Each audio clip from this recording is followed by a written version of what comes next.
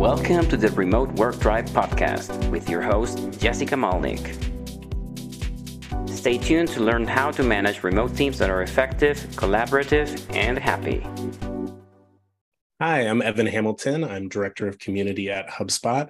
Been building communities professionally for almost 20 years across a wide variety of companies, and super excited to be here.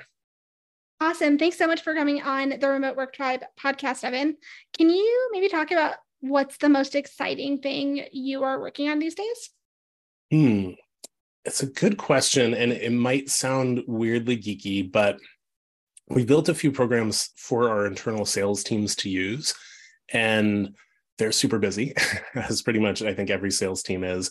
So I've been spending a lot of time on how do we make those programs really easy for them to adopt, which means that I've gotten to spend a lot of time thinking about sort of behavioral psychology, how we market internally. And so it's been really rewarding to kind of tackle something that concrete and apply some of the things that I've learned over the years to solving it.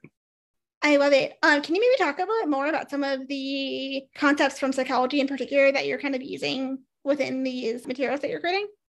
Yeah.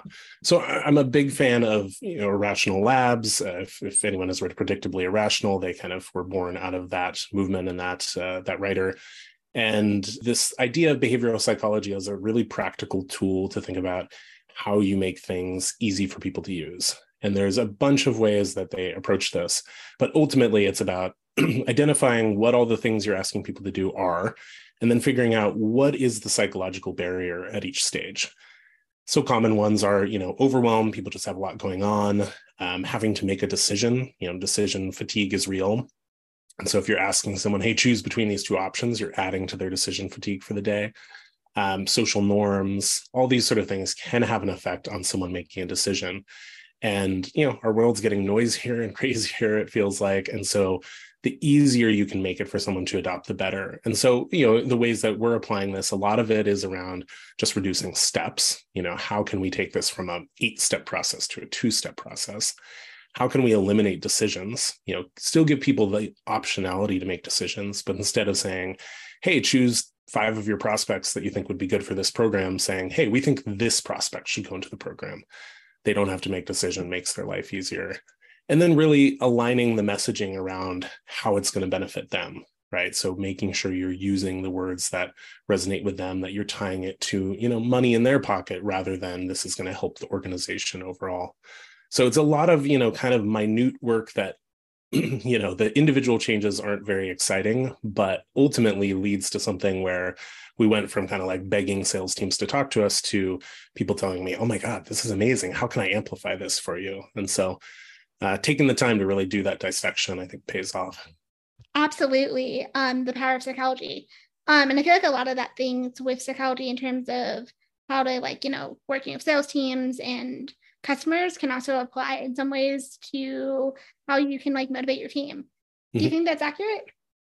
Yeah, I think it is. Behavioral psychology done the right way is not manipulative. I think sometimes people hear that phrasing and they're like, oh, so you're tricking people.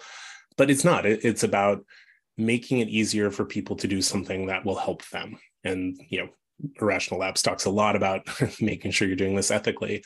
One of the most common examples of this internally within an organization is opting people into saving for a 401k. There's been a bunch of experiments around this. And if you opt people in automatically, more people are likely to sign up and to be happy about it. And to be clear, they have the full option to opt themselves out. But the fact of the matter is most people want to save. It feels overwhelming. There's a lot of decisions involved. It's stressful. Thinking about money is stressful. And so people just don't get around to it. And then they feel guilty about it. And so I think absolutely, as long as you are aiming it around how can I help, people be successful, and you are not eliminating options for people, but rather just making it easier for them to do the thing that's going to benefit them, I think you can use it internally. Absolutely. And can you talk a little bit about your team structure today at HubSpot? Yeah, so we're within the community-led growth organization, which includes our academy team, our events team, and our partner team. And then my team, community, specifically focuses on how can we use community to amplify and accelerate everything else that's happening in the organization. So we have an advocacy team that focuses on how do we get our super fans out there talking about us in public spaces? How do we get them into the sales process? So when you're trying to make a decision, you can talk to someone who has actually gone through it, actually uses the product. It extends to, how do we attract people into our ecosystem in the first place? So we have a team that's focused right now on how do we build communities that are going to make people want to spend time with us far before they're ready to purchase. And then it extends into, once you are using the product, how do we make sure that you have the support you need and you're learning from your peers who, are going to know all sorts of edge cases. And so we have our support forums and our HubSpot user groups that provide kind of that ongoing support and education. Absolutely. And can you maybe speak a little bit more to your leadership approach and your leadership kind of philosophy? Yeah, I mean, it's a journey. So I don't want to claim to be an expert here. And I think over the last, 5 or 6 years, I've learned a lot about going from a very tactical standpoint to a more strategic standpoint. It's one of the hardest things, I think, to learn. And I've had to coach people on it. And it's really hard to coach people on it, too, because it's easy to say, kind of think big, think out of the box, and much harder to apply to real life. But, I take my job as I need to clearly understand what the business needs. I need to understand the context of the business, what's going on within this business. And then I need to bring outside insights. So things that I know, things that other people in the world know, and apply them to this problem, which is a very simplistic way to describe it. But I think often I won't talk about other people. I have definitely fallen in the trap of forgetting one of those steps, right? Either I don't understand what the business is really trying to solve, or I don't understand the context of the business, or I'm doing things the way they've always been done instead of bringing in that outside perspective. And so, when I find myself most successful as a leader, it's really when I am connecting those dots and bringing those all to bear and saying, here is the thing this company is struggling with. Here are the advantages we have and the disadvantages. And here's an outside framework that we can use to make ourselves successful. And then from there, it's just helping the team create a clear roadmap to do it and coaching them through the tough parts. There's a lot there to unpack. But when you're talking specifically about, really thinking strategically instead of tactically, and some of the struggles that you had to learn and are now coaching other people on your team to do the same, can you maybe walk through a little bit about, those kind of first steps that you do when you're trying to coach someone to, maybe be more strategic in how they're making decisions? Yeah. I think the first thing is, you have to go in, as I mentioned, with that understanding of what are you trying to solve. And I think very frequently when we're on the ground doing the work, we're focused on doing the work, right? We've been told, I need to run this meetup series. And so we're trying to run the meetup series really well. We're not thinking about, is the meetup series even the right solution here? And so starting with what is the problem I'm trying to solve, really important. Second, I think trying to steer yourself away from ideas, which is, practical implementation ideas. It's very tempting to say, okay, well, here's the 3 things I'm going to launch, and this is going to solve the problem. And that is not what is needed from a strategic leader. Instead, you need to be understanding, okay, well, what is the situation? What are our advantages? What is the thing I need to change? And I think that kernel of the thing I need to change is super important. There's a great book called Good Strategy, Bad Strategy by, I think it's Richard Rumelt. It's here on my desk. I should just look. Richard Rumelt. And he talks about, it is very tempting when we are ideating to grab onto the first idea we have. We feel scared, right? Because we're trying to figure something out. We don't have the answer. Uncertainty feels uncomfortable. And so like someone lost at sea, we grab onto the first thing we can. But unlike at sea, there's not a lot of benefit to that. We have the luxury of looking at additional ideas.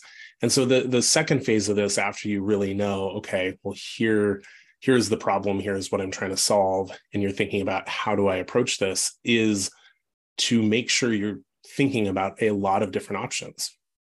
And I know that sounds overly simplistic, but literally one of the exercises I ask people to do is, I want you to write 10 solutions to this problem, because generally what you find is people write 3, and they're the really obvious low-hanging fruit, and none of them are bad, but they're probably not sort of game changers.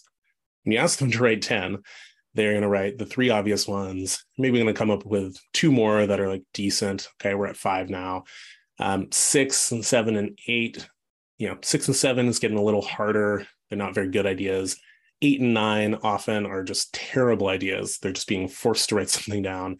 And then sometimes you get that unlock at 10. Not every time, but sometimes forcing yourself to just stretch beyond the obvious answers gets you to that unique insight. And often that unique insight is not, mind-blowing, like I have this complex equation for how I'm solving this problem that nobody else could think of. It's just understanding what is the thing that's going to have the biggest impact that we haven't tried yet. And so, I think a unique strategy is actually fairly simple. In fact, if it's too complex, people can't follow it. But it's about stretching yourself beyond what we're doing right now. If you're being brought in as a leader to change something, what we're doing right now by default is not the right answer because you've been brought in to change it. And so you have to get yourself out of that comfort zone to thinking about what are different angles that I can approach here. And then practically, just a couple tips are, I never do this in front of a computer. I write it on paper. It forces me to think more and type less. It keeps me away from distractions. I go for a walk. There's a lot of research that nature is really good for you. Walks are really good for your brain. And so getting away from things is really effective. And then what I try and do is I write things down. And if I have the luxury, I just leave it and I don't work on it for a period of time, ideally like a week. And then I return to the problem and I actually try and do that process fresh. I don't go back to my notes. I want to see, now that my brain is processed, do I come up with anything new? And then I can compare those two sets of notes and say, what are the best ideas between these two things? But again, this is why it's so hard to coach. It's really about shaking your brain free from the moorings of here's what we're doing right now. Here's a tactical thing I can do tomorrow. And instead taking that step back to say, what is the fundamental shift that has to happen that is going to make a unique difference instead of just be business as usual? There's so much to unpack there, and I love what you just shared. Going back to good strategy, bad strategy, what are some of the telltale signs that the strategy someone is coming up with maybe is flawed? One is that the strategy is a goal. So the strategy is we're going to double productivity. That's not a strategy. That's just a goal. And it's often just a very ambitious goal because we've all been kind of told these fairy tale stories of leaders coming in and saying, by the end of this, you're going to be twice as productive. I'm going to, make you a machine. And occasionally that's true, but usually it's not. And so if you're setting your goal you're setting your strategy as just a goal, and we're going to be ambitious. We're going to be the best. You're not going to get there. The second is trying to do too many things. And this is really common. We all do it. I have done it as recently as this quarter, I think. But, we say, well, why would I do one thing well when I can do 5 things well? When the reality is what you're really choosing between is doing one thing well and doing 5 things okay. So the more you can focus, the more you can say no to things, the better. And there are programs that, I really desperately want to work on, but I know it doesn't align with our current goals. I know it will be a distraction. And so I've chosen to just let it sit. And yeah, it doesn't look as good as I'd like. It's not performing how I'd like. It doesn't matter. I'm trying to make something else succeed. And then I think the last thing is just a strategy that is hard to figure out how to implement. So going back to good strategies are simple. If you're coming in with a 12-point plan for how we're getting to this next stage, people probably aren't going to be able to follow along. You may need to break that up into pieces, or you may need a different plan altogether, but trying to get people to remember how all of these things fit together, it's hard. And so, I have work to do on this, where I was just reviewing the plan I revealed for the team at the start of the year. I said, this is a lot of words. I need to cut this down. And so, the more you can boil it down to the kernel of these are the next steps we need to take. And then you can always say, great, we've completed those steps. Here's phase 2. Absolutely. Another part of that is you're managing a lot of different people, probably in a lot of different meetings. How do you carve out the time to be able to think strategically enough and not just get siloed into the day-to-day? Yeah, it's a huge challenge. And frequently this is the biggest blocker when I'm coaching someone on being strategic, is they're like, I don't have time for it. And, I get it. There's a lot of urgent things to do. And the more tactical your role is, the more you really have to make sure the wheels keep spinning. And so it's hard to make that time. My tips and tricks here, my biggest one is carve out more time than you need. If you say, I'm blocking off all of Thursday morning to work on strategy, it's much harder for you to make an excuse to move it, right? If you say, I'm gonna carve out an hour, well, it's easy to say, I need that hour for a meeting, I'll move it to the afternoon. Oh, you know what? Actually, I'm going to move it to this other day. It just keeps moving. Versus it's very hard to move a 3-4 hour block. So if you put that in your calendar, it's just kind of there. It's going to happen. Secondly, is just knowing when you're going to have the energy for it. Observing how your energy ebbs and flows and planning around that, because it is hard. It's hard mental work to think strategically. And if you try and do it at 4 p.m. on a Friday when you're exhausted, it's unlikely to go very well. And so, for me, I try and do it in the morning. I try and do it before I do anything else, before my brain is distracted by all the practical things. And I try and do it after, having a good night's sleep or getting some exercise. Now, do I always check all those boxes? Definitely not. But in an ideal world, I'm ensuring that kind of all those pieces are in place. Absolutely. That's really good advice. Let's just say you are tasked with something and there's an urgent deadline and you need to come up with a strategy and maybe you're not on your A+ game.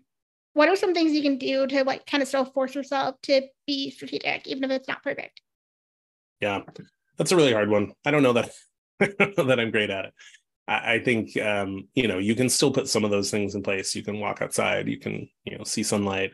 And I also just, wouldn't ask too much of yourself. In that tight time frame, you're probably not going to come up with the next great thing. And so that might be a time when you say, hey, boss, you gave me a tight time frame.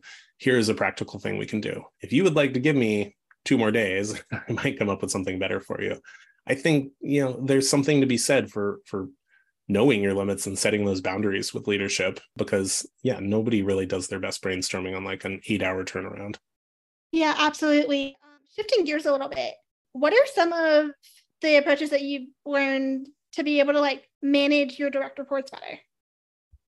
Yeah, this is a continuing journey for me. And I will confess that, there are times I feel like I'm really good at this and times that I feel like I am a total beginner and have so much to learn. I think the most important thing to me is caring for your team members and really trying to make their lives great. If you can't do that, it's going to be hard to do anything else with them, because they're going to say, oh, okay, Evan's looking out for himself, I'm going to look out for myself. And so, I'm a community builder. I start with empathy, that I really try to, make sure I understand and care about and learn about my team members. And that's an ongoing thing. There's folks that I feel like, I totally understand them and I know how to work with them. And then there's folks on my team where I'm frankly still bewildered. It's still a journey that we're going through. But I think you have to start there and you have to prioritize them. If they're sick, don't make them come into work. If they have to pick up their kid, don't shame them for that. That is life. And if you can make their life work with their work, then they're going to, say, oh, I'm washing the dishes, I'm going to think about that work problem a little bit. Versus if you've made their life a living hell, they're not going to spend that time thinking about work. They're going to maybe be thinking about their next job. So I think that's the kind of foundational aspect.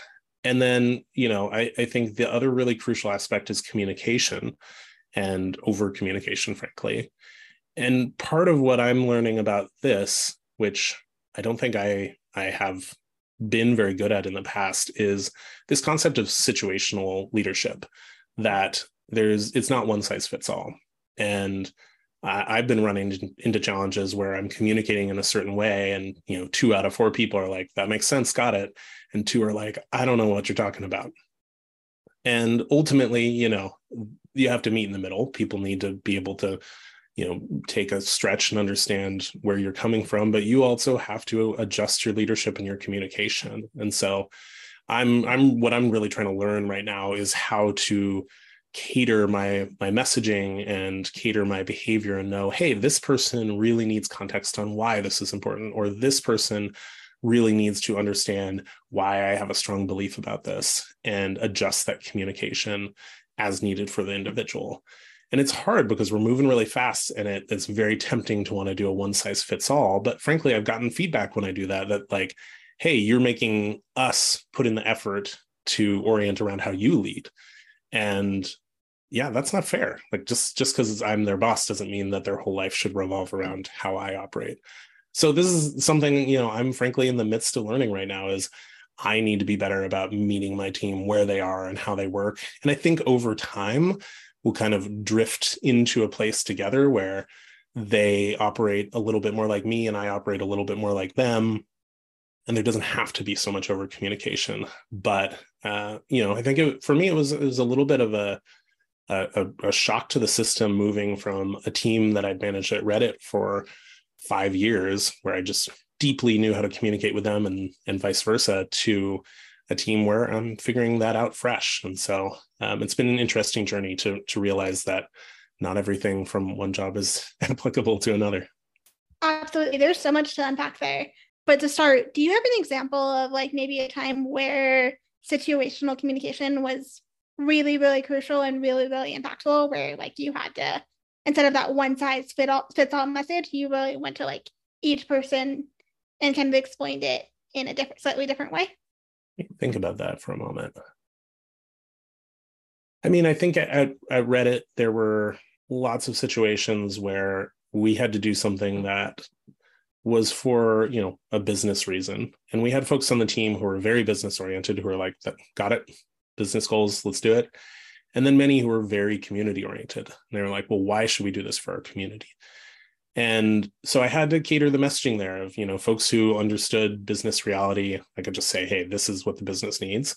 And for folks that were fully focused on the community and sort of didn't think about the business very often, I had to help draw that line for them and say, hey, I know this seems arbitrary or seems frustrating, but us doing this allows us to continue to pay the bills, to continue to support this community, or us doing this allows us to address this situation that is hurting the community, even though they're kind of 2 or 3 steps removed. And, I didn't do that for probably my first year there. And I would always have one group frustrated with me. And then I started just saying, you know what, I have to take the time when I'm rolling something new out to meet with every individual and walk them through it in their language, and also just give them that space to speak up and ask their questions, which they're less likely to do in a group context. And so, that became my approach, and frankly, something I should probably apply to my role today. I love that. I'm just going to dive into some of the nuances of that, because as someone who also has a community background, it is really easy to get completely focused on what's going to be best for the community. And sometimes that's not always going to be what's in the best interest of the business. Are there things you've done to be able to coach people either at Reddit or now on your team at HubSpot to be able to kind of think, who are very, very community centric, and be able to think a little bit more through that lens of what the actual business needs as well? Yeah, I think there's a couple of things that are important there. One is understanding who is in the community. I think it can be easy when you're interacting with the vocal minority to think that is the community. And certainly at Reddit, we had such a massive user base that, we could be hearing from hundreds of people and it didn't represent even 1% of our user base. And so just having that conversation and understanding, well, here's who we're serving. We're actually serving all of these people who are pretty quiet. And so what you may be hearing is important from the vocal minority may not be important to everyone. So I think that the context is important there first. I think, valuing business goals and community goals equally is really important, because I see teams often go to one extreme or another, right? They're either, hey, all we care about is business goals and we don't care who we shove down the stairs to get there, or we only care about the community, and they never get any buy-in from the organization because they're not accomplishing and measuring business goals. And so one of the things that I've implemented at HubSpot, which I don't think we've nailed yet, but I think it's a step in the right direction, is setting both a business goal and a community goal for every major project. And so we'll say, hey, for our HubSpot user groups, we want to make sure that this is driving customer dollar retention, but we also want to make sure that people are feeling like they are able to better do their job on the other end. And we need to measure both those things and hold those both as important. And if one is dropping and the other is rising, then probably something's off balance. Absolutely. I love that, where you're talking about community and business goals. I can imagine there's probably a little bit of pushback from the community-centric people to have to start now thinking about numbers and Excel and business goals. What are some of the things that you have done to be able to help people not just understand it, which we've already kind of talked about, but also figure out how to actually go about creating a business goal? It's a good question. I don't know if I'm great at this yet. I think this is a challenge that I definitely run into, and that, the curse of knowledge. I'm 20 years into this business, and so it seems obvious to me to talk about experimentation or to talk about retention, and that these concepts will make sense. And often people are very talented community builders and just have no background in those areas, and so to them, I'm speaking gibberish. So I think not assuming that people even know what you're talking about is an important first step. And I think I made this misstep in my first couple months at HubSpot. Just, okay, people must know what I'm talking about. I'm going to tell them to go do it. And what I realized is, for some people, I need to create some scaffolding and talk them through how to think about this or how I approach it, and may have to modify that based on insight that they have or add to the process. So I think that's a really important aspect. I think also, if you can point them to external examples and case studies, that helps make it more real, because, I think it's one thing to hear it from your boss and another thing to see, oh, this is a real thing. Other companies have done it. It's possible. Are there things you've been in the community industry for a while? Are there things that you think are happening now in the community industry that maybe you wish would change or stop doing? I think, one thing is just the over kind of simplification of community. I think people want it to be something that they can really hold in their head. And I've been guilty of this. People are like, community is forums, community is chat. And I think community can be a much larger and more expansive effort. Now, I see the flip side too, and that frustrates me, where people say, yeah, welcome to our newsletter community. And that's not a community, that's an audience. So I do think, we need some definition, but I think if we get, pegged as just the people who run a forum in the corner of the site, we're going to miss out on a lot of opportunity. And I think community, there's this phrase community-led growth, which nobody has really defined sufficiently for me. And I actually don't love it because I think it kind of implies community is the tip of the spear and community is replacing traditional methods of growth. And I think, to me, what successful community-led growth is community amplifying every, human-facing aspect of the company. And that can mean distinct communities you're building, distinct forums or chat rooms, but it can also mean, okay, well, how do we infuse our product development process with, conversations with our customers? It can mean, how do we send our advocates out there into the world to talk to other people? It can mean, how do I, support other communities that other people are running and just sort of be part of lifting up the ecosystem? So I kind of simultaneously would love to see the community industry, take back the word, not let people use it for whatever program they want, but also think more expansively about what it can be. And I'm at the beginning of my journey here. I mean, I think, 2 years ago, I would have said, yeah, community is a forum. But I've seen how community can be used as an onboarding tool, how community can be used as a product development tool, as a PR tool. It can really, human connection is universal. And so you can apply it to really any kind of program you're running. And so I hope to see community professionals take that to heart and really expand the scope of what we're doing, not to, move into areas that aren't ours, but to help other teams take advantage of community and infuse it into what they're doing. Yeah, I absolutely love that definition. Question that's kind of related to this, which is, I think something that you've hinted at already before, but I wanted to kind of ask this a little bit more, is community can very often get themselves in a siloed part of the organization where they're just kind of focusing on the community thing, and that can actually end up working to their detriment. Are there things that you recommend to maybe a community builder who is listening to this to make sure that they are A, have a voice within the organization, and B, really working and collaborating and sharing how community can impact other aspects of the business and make a very positive impact to the bottom line? I think it starts with conversations. I spent the first 6 months of my time here at HubSpot just having a lot of conversations to make sure, to our earlier conversation, that I really understood the problems, but also that I understood how we are approaching them today and where community could potentially plug in. There were ideas I had coming in that once I started talking to people, I said, oh, that's not going to work actually. And then there were areas that I had, not come in with any insight around, where as I talked to people in the org, I said, maybe there's something I can do here to help move this along? So for example, during the selling process, how can we really give people an opportunity to talk to existing customers and advocates so they can feel that confidence that this isn't just a sales pitch, this is real? And that really came out of these conversations and understanding, what people needed and what resonated with customers and which things were hard to use and clunky. So I really think the first thing is just communications and building those relationships. And then from there, run a small test, get some success metrics, get some testimonials, and then make it something that's really easy to adopt, going back to behavioral psychology, and then go out and tell people, hey, I'm here to help you. There was a great tip. I'm forgetting who shared it. I think it was in Lenny Rachitsky's newsletter the other day. And someone said, take your message to another team where you're asking for something and highlight all the parts that are about them in green and highlight all the parts that are about you and your team in red. You should have very little red and a lot of green. And most of the time it starts with a lot of red.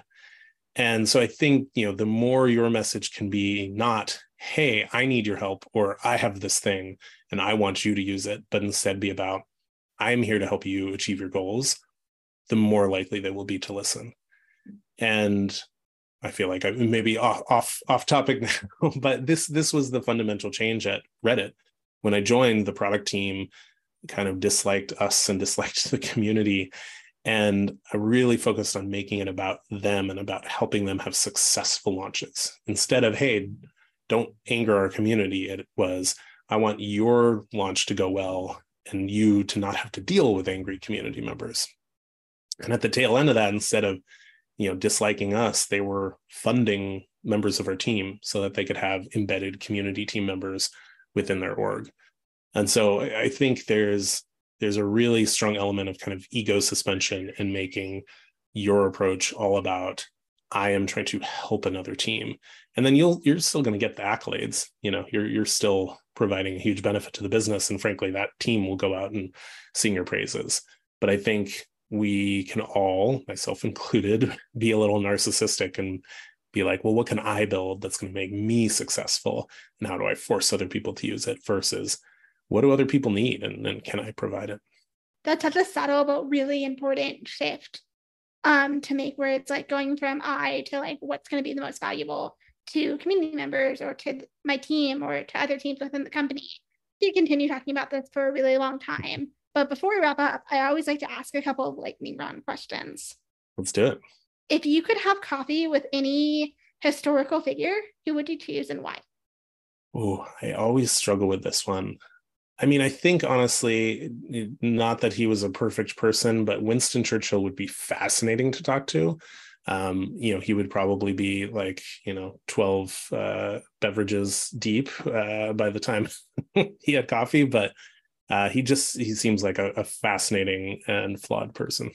Yeah, I love it. And what's one book you'd recommend that all leaders should read? Ooh, man. I'm going to cheat and give you two.